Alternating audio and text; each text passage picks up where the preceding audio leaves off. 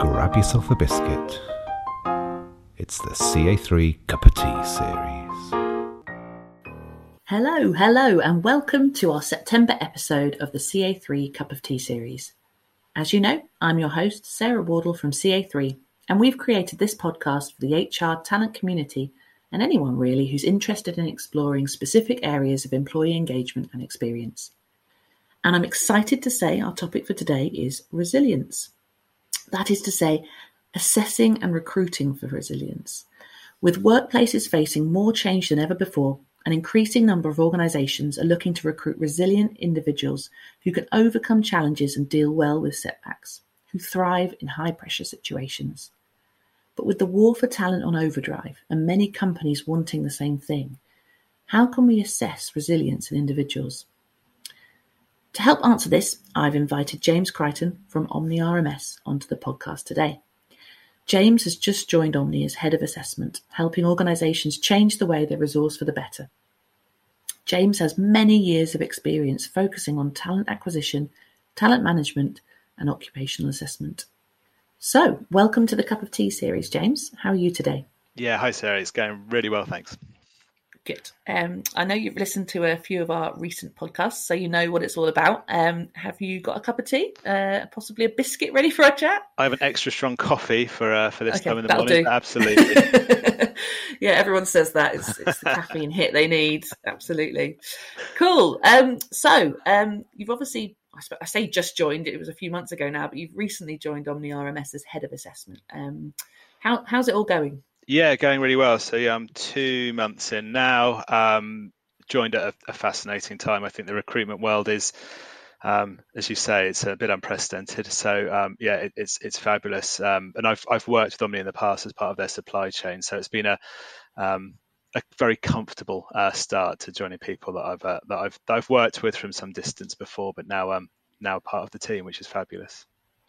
Yeah, that's always the best way to start, isn't it? I hope they gave you a good onboarding process. Of course. We wouldn't be doing what we do if we didn't do that properly. No. Excellent. I know you feel passionate about assessment because we've spoken before.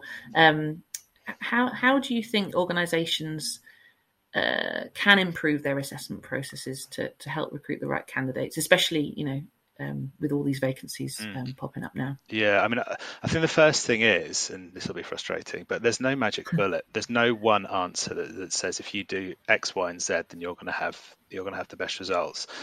So for different organisations, different roles, there are different challenges. Now, right now, and I've been in this world for 20-something years, the shortage of particular groups of talent. So if we're thinking drivers, chefs, call center, there's genuine challenges there, and the key around the assessment there is being able to identify potential. So it's about saying, if we've got someone coming into these roles, are they capable of doing the role, and are they capable of doing it in the right way? So having a really structured approach to it. Now, for Class 1 HGV drivers, there's an additional piece around functional competence and licenses and the like as well. Course. So we can't look at that. So sometimes it's about taking a longer term view. But the most frequent topic I talk about when I'm consulting with a client is it's about understanding what you're looking for. So being really clearly defining what it is that you require from someone, and whether that be knowledge, skills, behaviours, motivations, but what's actually going to make them good, and perform successfully. And all too often, and most of the time, that's not done in a particularly scientific way. So it'll often be what a manager thinks, and this is what the sort of person that worked well last time. And actually, when you go down that route, you can drastically limit your talent pool, which is bad in a talent short position. And also there are massive knock-ons through to diversity and inclusion as well. If you're recruiting someone because they're like you and because you feel comfortable with them, there's lots of negatives. So I think more broadly, it's about having a wide gate that you can bring your talent pool through, and then being able to really effectively assess them in terms of their ability to be able to perform or their potential to be able to perform in a role. Yeah, absolutely. And today we're focusing on resilience.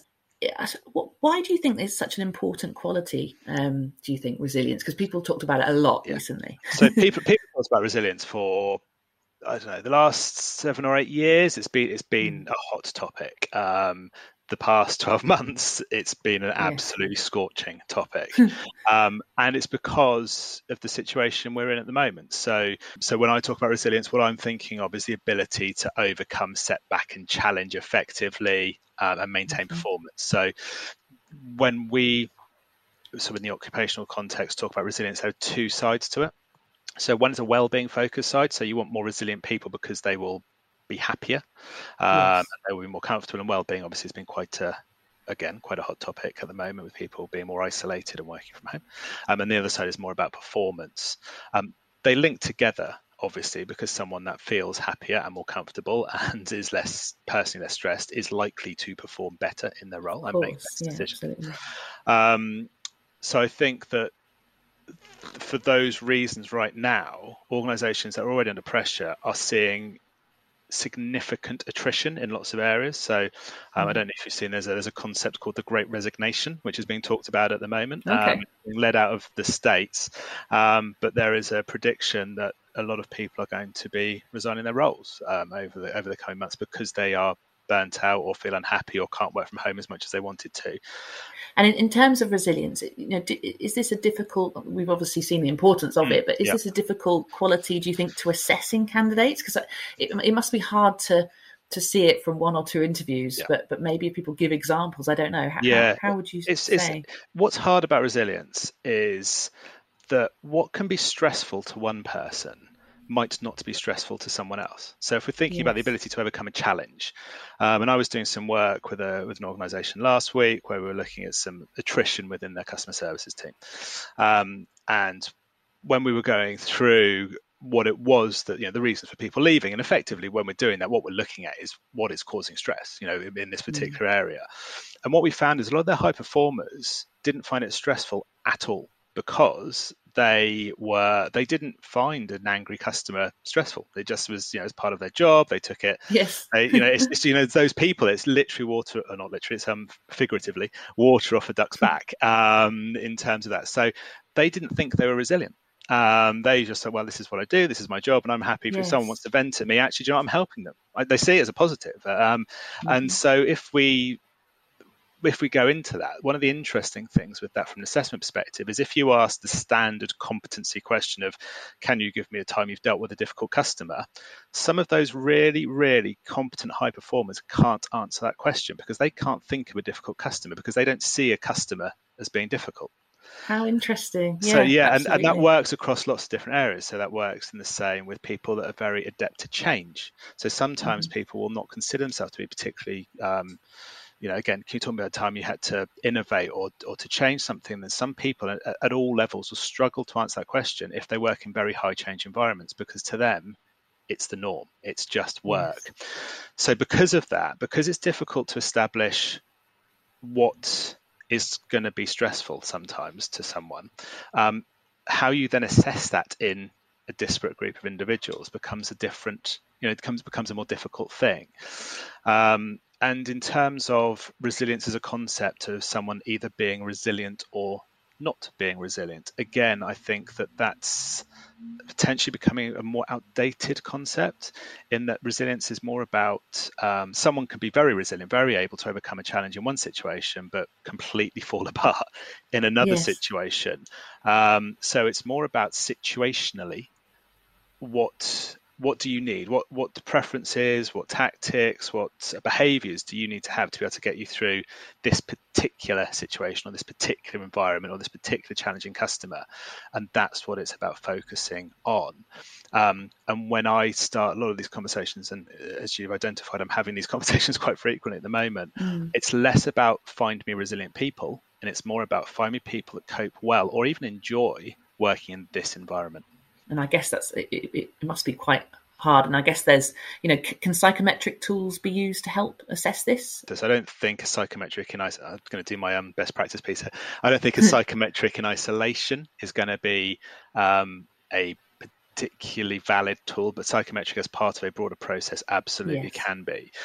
There is if you type into Google resilience test, you will come up with hundreds and hundreds of varying degree of quality assessments that can be used to support this. And broadly, they fall into two camps. There will be some that will purport to tell you whether your candidate is resilient or not, so whether they can overcome challenges or are less able to do so, and some that will talk to where someone draws their resilience from. So whether that's they're very goal oriented, so they'll keep going, or they're very optimistic, and the things that I've talked about previously.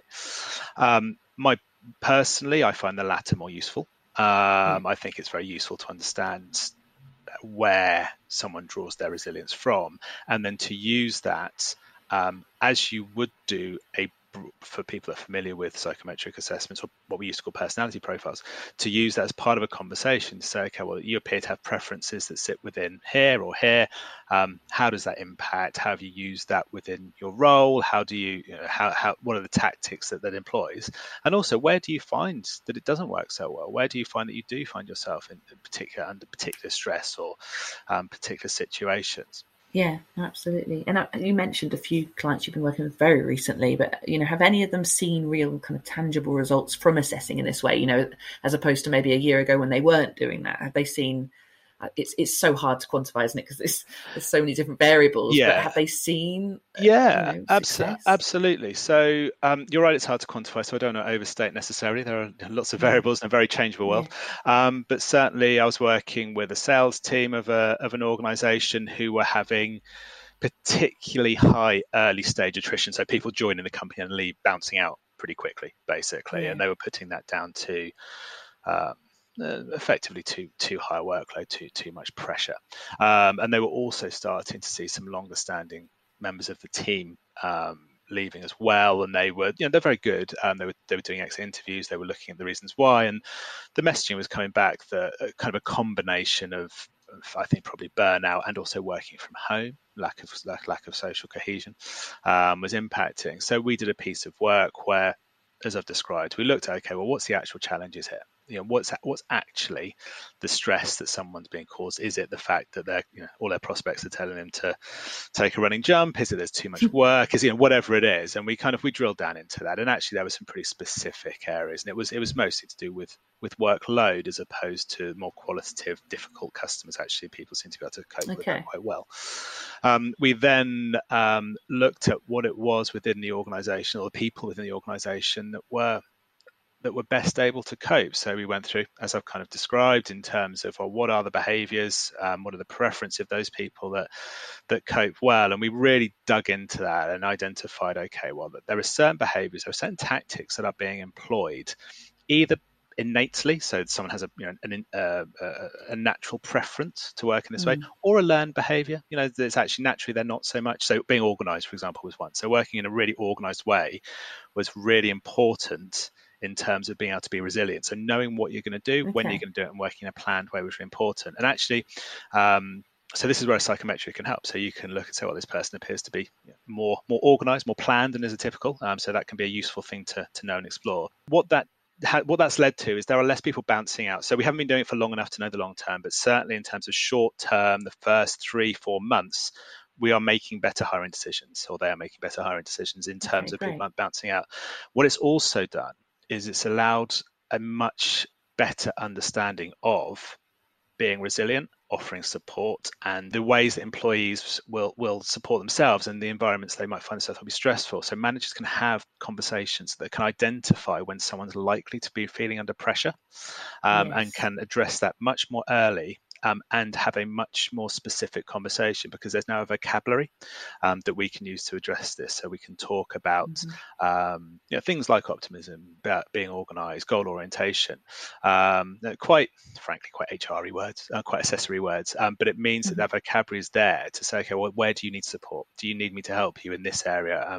Or I've seen that call seems like it was particularly difficult, that customers quite particularly difficult, and I know that might have triggered you because they were questioning your credibility, and we know that that's likely to cause you stress.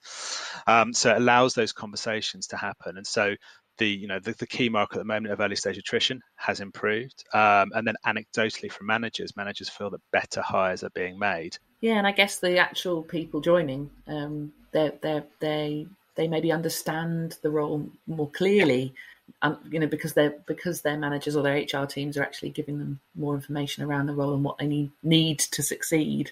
And that kind of leads quite nicely actually onto onboarding, because you've obviously you've attracted the right person. You've obviously gone through that extra level of looking at the resilience of that person to see whether they fit to that role and have the resilience for that particular role. But the fact that person then probably understands a bit more about the role than maybe they hadn't because they've had good onboarding, it's probably critical really to make sure that person is more aware during that onboarding stage of what to expect than if they then find out everything on kind of day one.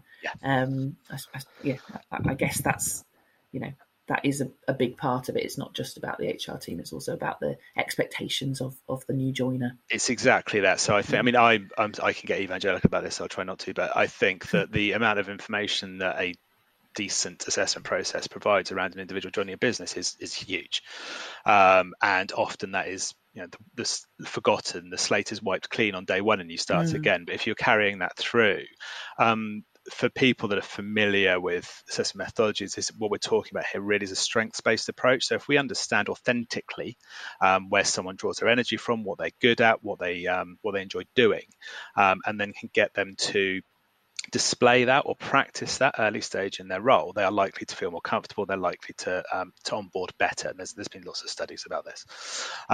So absolutely, that if you know where someone is very effective at being resilient, so you know all the situations they deal with really well, and you allow them to practice that, they will deal well.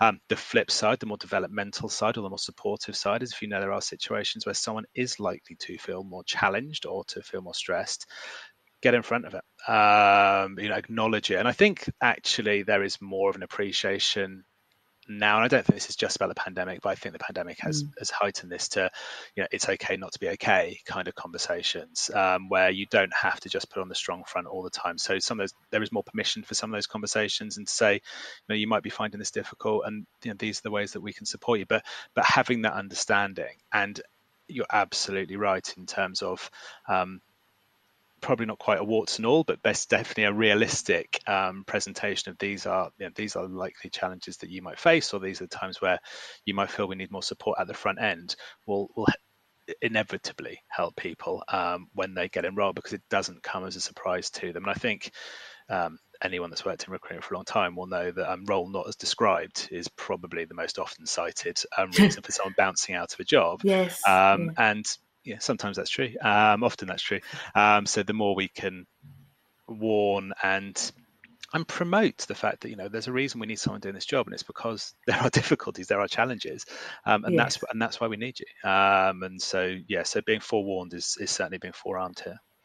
Definitely. And role not as described could mean so many different things, couldn't it? That could mean your manager, that could be your team, that could be the actual work, it could be the culture, it could be literally anything. So I suppose it's quite a general reason. And the other thing I'm kind of interested in, and something we've been talking with our clients at Eli about, is linking those assessment results to kind of tailor the training offered at the onboarding stage. So kind of almost, you understand there's going to be, you've already touched upon it, but you understand there's going to be a weakness in certain areas, and being upfront and honest at the onboarding stage and saying, actually, here's some training you guys can do to get yourself ready for that. And I think candidates would really appreciate that. We still want to hire you because you've got all of these amazing strengths, but actually this is where we think you need to develop yourself, saying that in the right way and giving those the opportunity. I think that's an amazing development opportunity for people, and something I don't think companies are doing enough of. I agree. And I think that what we're seeing, and there's been a general drive to a coaching style of management over the past decade or so that kind of manager is a bit more of a coach, and this lends itself very well to that. So that very individualized support, whether super formal or more manager employee led, is incredibly powerful, and absolutely having that increase of self-awareness and increase of awareness of one's team allows those conversations to happen much more effectively. It also allows from a more strategic piece to identify that we know that there are particular things that we can support people to work on. So from an onboarding perspective, the ability to identify is hugely powerful. Absolutely. So anyway, we've probably talked quite a lot now about resilience, but I think that's probably about all we have time for today. But I'd like to thank James from Omni RMS for joining us today and giving us some really useful insights into recruiting and assessment. And as I said, for those of you who'd like to hear more, please follow us and James on LinkedIn, or subscribe to download more episodes. And until next time, goodbye. Thanks, James. Thanks, Sarah. CA3 is an award-winning employer brand agency. They're also the creators of Eli, very engaging onboarding tech. To find out more, type CA3 into Google.